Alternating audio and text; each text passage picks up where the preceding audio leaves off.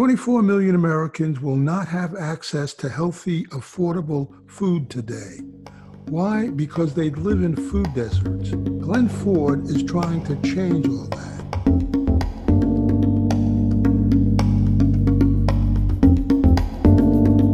I'm Kent Garrett. Welcome to the Last Negroes at Harvard podcast. We were in the class of 1963. There were 18 of us, and we are now in our late 70s. With me are four of my classmates. First, we have Fred Easter, Jerry Secundi, George Jones, and John Woodford. And our guest is Glenn Ford, a black man with a plan to get healthy food to inner city and rural areas that lack it. I am calling from Chicago this morning. So you are into an expert on food deserts. Tell us about that. What are they actually? You know, it's an interesting thing, food deserts. I basically believe that food deserts are communities that the large grocers have chosen to ignore. The government defines a food desert as a community that does not have a grocery store inside of 1.5 miles. That's a government requirement, but I think it's much deeper than that. I think that there are economics and a range of other things that are involved there that then lend themselves to poor, what I'm going to call poor community economics. Because, as you know, regardless of community, people eat. So there is a need for the product. It's not like we decide that, okay, we live in a poor area, so let's go without food. So there's a whole host of things that are underway, typically poor community economics in general, that then lends themselves to food deserts. One of the students in the alternative school that I ran told the principal at one point, he said, "Mr. English, I can go out of my house and walk less than a block in any direction and buy a gun for $50, $100, $500, whatever I got. But I got to walk over 1 mile to buy an apple." Yes. Wow. You know, and the sad part about it is, yes, the community would eat this food. So for the longest time, grocers didn't do a wonderful job of really fine-tuning into the palates of giving communities. And so they wanted to have sort of a uniform approach to all stores. And so they were not very community responsive. They weren't interacting. I contend that when you put a building of a company in any area, but you don't reach out to the community in any way, you set yourself up to not understand that community. And so instead of speaking with them, you're looking at marketing reports. And by doing so, you really miss it. A classic example is here in Chicago, where they believe that people can't afford good food. And yet, if you sat in the parking lot of Whole Foods, you would actually see people from these communities walking out with Whole Food bags. Mm-hmm. When you look at some of the data as opposed to the perceptions, you'll find out that people in these poor communities have been paying more for food than people who live in prosperous ones. So there's a real incongruity between what people say and what's the real reality of our urban cities. Wait, you're saying that who was coming out with the Whole Foods bags? Well, people from the very communities that we claim can't afford that caliber of food. Wow. Will drive further away to buy good food. So then their cost of acquisition of food is higher. And the difficulty of getting there comes into play too. Yeah, I mean, so is it racism and economics, or both, or what's your sense of that? You know, I don't know if I want to use the label racism, but there are corollaries between it. And what I'm typically going to say is that there are perceptions of ethnic communities that are just wrong. But yet we've managed to keep these perceptions in place for decades. And it continues then to foster ill will. And in some cases, let's take Chicago, where there is crime at a rate that should not exist. That then leads into this narrative that continues to tell a pretty bad story, and it doesn't create an environment where companies are wanting to spend millions of dollars of assets to be put in a hellhole. if you will. Now, if we go a little bit deeper into it, we'll find out that there are these pockets of poverty, but this poverty can be turned around, and a part of that turnaround is the acquisition of food. No mom with a young kid wants to live in an area that has a food desert and she can't find food for her babies. That's a basic. But we'll find, let's take Chicago again as an example. The number one employer on the south side of Chicago doesn't employ anyone from the neighborhood for a few different reasons. It's the University of Chicago, as an example, which is the number one employer. And so poverty is going to manifest itself in some way, whether that's in crime, whether that's in disinvestment, whether that's in a whole range of other issues. I believe, though, that if the community start capturing some of that food dollar and allowing it to cycle more in those areas, that we've got an opportunity to create wealth, which is numero uno for something that all business opportunity has to do. Mm-hmm. So where have you done this before? I mean, have you done this and had success stories in other places, or? So the success story is still forming because no one has done this on a large enough scale to have the kind of an impact that we all need. This is more than just the building of a grocery store. This is very few people, as an example, have the experience of trying to build an entire economy in an area that is short of it, right? In other words, that's going to take just all of your perceptions, that takes an understanding in economics, it takes a range of things, and it also dictates that we must collaborate. So this is not where you go off and do your singular activity. This says, I've got to work with other businesses. I've got to attract them to go where I go. And we are underway in doing this in Duquesne, Pennsylvania, where we're building a 180,000 square foot aquaponics campus, along with the acquisition of a grocery store that's in that area, and then attracting data centers, fiber optic companies, and others to go into that same geography with us. So this is sort of one of these, to use a military analogy, where we want to bring all the armaments with us and to not keep setting ourselves up as orphans that sit out alone and expecting a big outcome. You mean you're going to grow the food right there? Yes, yes. Yeah, so inside of these aquaponics facilities, there is any green leafy thing that you can imagine that you want to eat, we have the opportunity to grow it. And the other side of it is then raising fish, because again, I'm not a veganism is wonderful, but I'd like a piece of protein here and there. And right. And so raising the fish, I think, are the two healthiest things that we can offer both ourselves and communities. Well, what kind of town is that? The town, what's it, Duquesne? Yeah, so Duquesne is was a historic steel mill city, if we go back years ago. Mm-hmm. And it is immediately connected to Pittsburgh. So, that's one metropolis. Duquesne at one time had 35,000 people who lived in it. When the steel mills died in that area, it's now down to 5,500 people.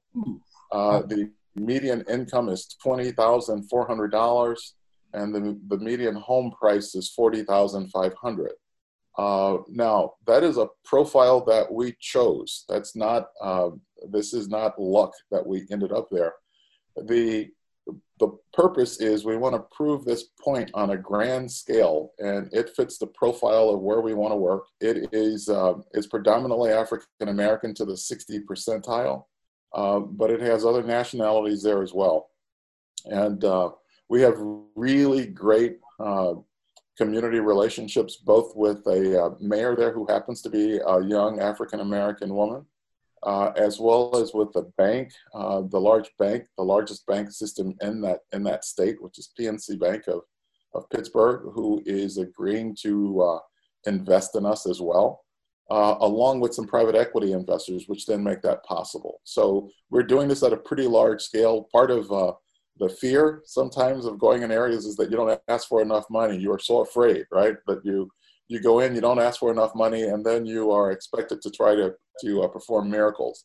In this particular case, we asked for the right amount of money, secured it, and now are going in force. Wow. So this is the pilot? Yeah. This is the, not only the pilot, but this is the scaled version of it, right? So we acquired 15 acres.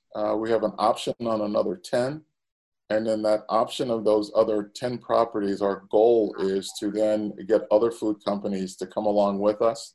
We focus on the production side of food as opposed to the consumer side of it. All right, you don't build a whole lot by just being a consumer. When you are at the production stage, however, and people are then buying products and that wealth gets a chance to sit and cycle in that community, then you're capable of turning it around. So I use a combination of a background in economics, a combination of a background as a investment banker, as well as my stint at Baxter Healthcare, which is on the health side, and then lastly at PepsiCo, where I was a senior executive at Pepsi. You know, probably like everyone else that's African American and have had success in your background, you look at what's going on in the old neighborhoods and you say to yourself, why isn't someone doing something? Why isn't, you know, we can come up with 100 reasons that someone else should be doing something. And so when I found myself bitching about it every day, I recognized that, well, they aren't doing anything because guys like you aren't doing anything. So think about it. We get through the struggle as a young African-American man. We go away to schools where we spend a lot of money to garner these educations. You come out, you get a corporate job, and the first thing that corporate job does is it moves you away from the community that really needs your help the most. And you try for years to figure out how might I contribute by somehow going back. And so the first thing that you think about is mentors. Well, you know what? The young people are tired of us talking to them. Come join us. You want to have an impact? Come join us. And so I wasn't wise enough to figure out how to keep a high-paying job and join them at the same time. And so ultimately you have to jump over the cliff. And the spiritual basis of all of that is faith isn't faith until you have to put it to work. Right, right. What's your timeline in terms of time frame, or like 10 years from now, where do you want to be? Yeah, so the hardest part about this, Kent, was finding capital, right? There are plenty of great ideas out there. And fortunately, we have found both a private equity group, a large bank, and some smaller private equity investors who are willing to be a part of this with us. And so we are through the permitting stage now in Duquesne, Pennsylvania, which is, believe me, a handful. The architects are finishing up the final pieces prior to going into construction. We close on the financial documents at that particular facility in August. And so we start turning over dirt and building things and going forward. Now, we did something a little different. So I like to say that when you're at the table begging, don't ask for a snack. Go for a full meal. So we're not only going to do it in Duquesne, but we're going to do it in Erie, Pennsylvania. We're going to do it in Brooklyn Park, Minnesota. I am here in Chicago because we're looking at University Park here. So what I told the investors is that I needed 5 of them.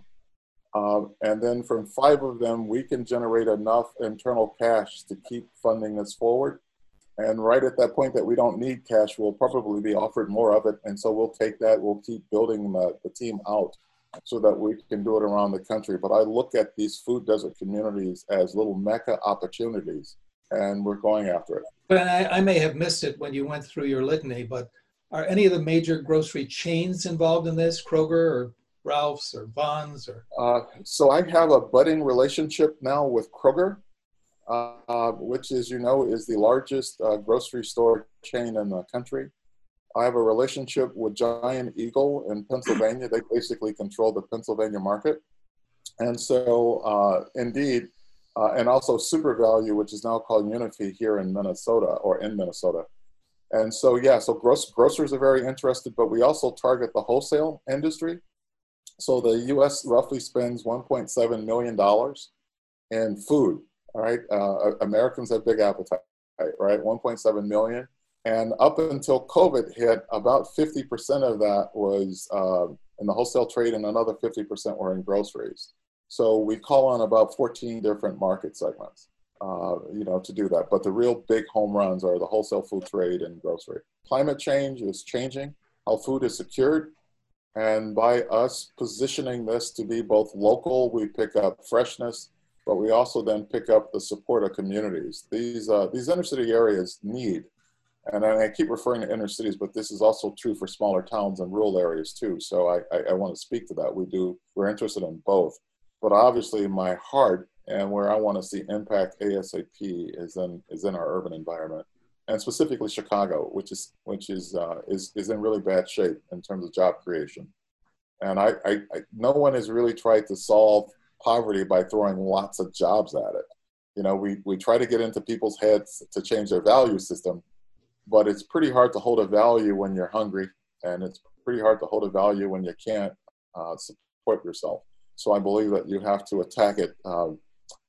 We all learn, you guys are Harvard grads. We understand about complexity, and all of us would like a simple approach to things, but sometimes things just aren't simple, and you have to embrace the complexity and go forward, which is why we're bringing on board a lot of smart people and engaging that complexity.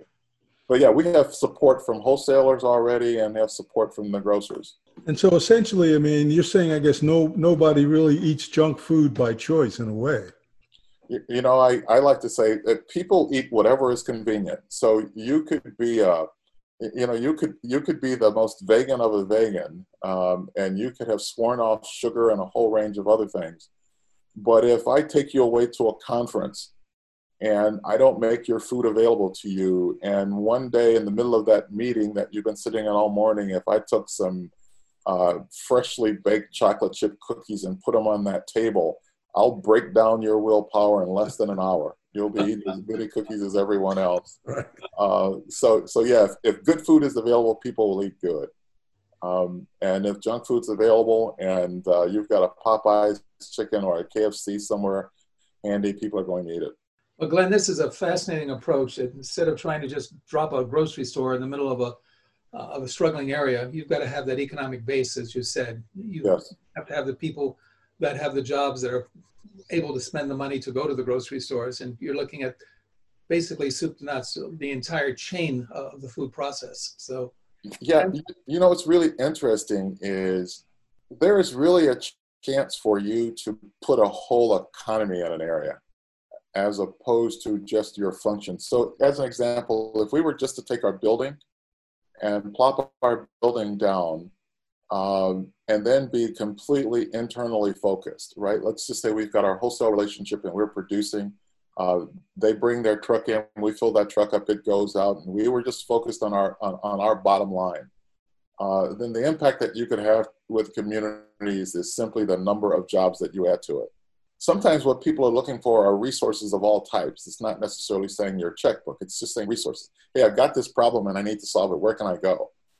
Well, our experiences from our corporate time and others, it gives us a pretty good Rolodex. Sometimes all that you really need to do is to hear that person out, make a few phone calls, connect the right dots, and now they've got help. But if you were just one of the poor folks that sit inside of Duquesne, or you pick the community with no resources, you don't know who to call. And so you sit in your frustration and your disappointment. And then you don't get to the other side of where it is that you need to be. I view the Rolodexes of everyone who works for us to be a corporate asset, and that we'll apply that where it's needed to help people in these communities. Glenn, how did you pick Duquesne? We certainly have many cities, towns in the United States that would meet the criteria. Why Duquesne? Good question. One of the things that I found through visiting over 60 cities, by the way, is that you've got to find the right kind of substrate before you plant a seed. Everyone will acknowledge that they are interested. The challenge is, are they willing to do anything about it? And are they willing to give TIF dollars, right, to make the burden of moving to that area less? Are they willing to do incentives? And I started judging things like, if all of a sudden we needed a curb or sewer fixed, which of those cities do I think would roll up their sleeves and then help me out? Yeah. So in other words, I'm recruiting resources at all times. That's a part of the persistence that I have as a person. And so I would literally sit across from their economic development teams or their mayors or whoever else. And all along while we're having conversation, I'm making the assessment on whether or not they would be willing to help me if we ran into any kind of a jam. And then I force rank them. And in Pittsburgh, we helped start another organization called food21.org, which would be really interesting for you to go take a look at. And we did an assessment of all the food producers that are in those areas. And we found Pennsylvania to be importing about 90% of the food that they eat. And so that became a pretty, believe it or not, it is that severe. And so we reached out to the governor, reached out to the governor's team and a range of other people and got really good support for our efforts. Plus we knew of our private equity people and others there. But that was one of the first reasons. But simultaneously, then also reaching out to St. Louis and reaching out to the other areas that I mentioned. You know, Glenn, I know we all live in a bubble, and I certainly live in a bubble. Knowing that you were coming on, I kind of did a little survey as to grocery stores near me, and within 2 miles, I have 8 full grocery stores and full Trader Joe's. Yeah. So, I'm really glad that you mentioned that, right? Because now let's just talk about being data-driven, right? So most grocers chase like a golden median income level of $62,000, let's say. So ideally where they want to be positioned is at that 62,000 area, and then they chase it. But then they all chase it. So you can have an inner city area where the median income is 45,000, but there's no grocer there, or you can go to the area that everyone else goes and there's 8 grocers in 2 miles. So if you were solely going by the data, you would be all over food deserts, but that's not the reality.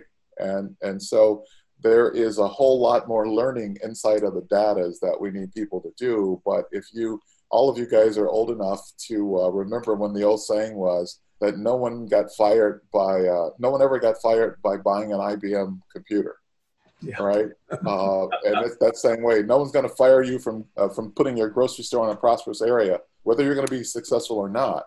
But I turn that over, and I basically say if we go into those communities of need and help build it out, that we will be anchored there for decades. And I'm looking for a decades-long attachment to what we're doing. So thanks to Glenn Ford, and keep this name in mind, In-City Farms. That is it for this edition of the Last Negroes at Harvard podcast. Join us next time, and you can read all about us in the book, The Last Negroes at Harvard.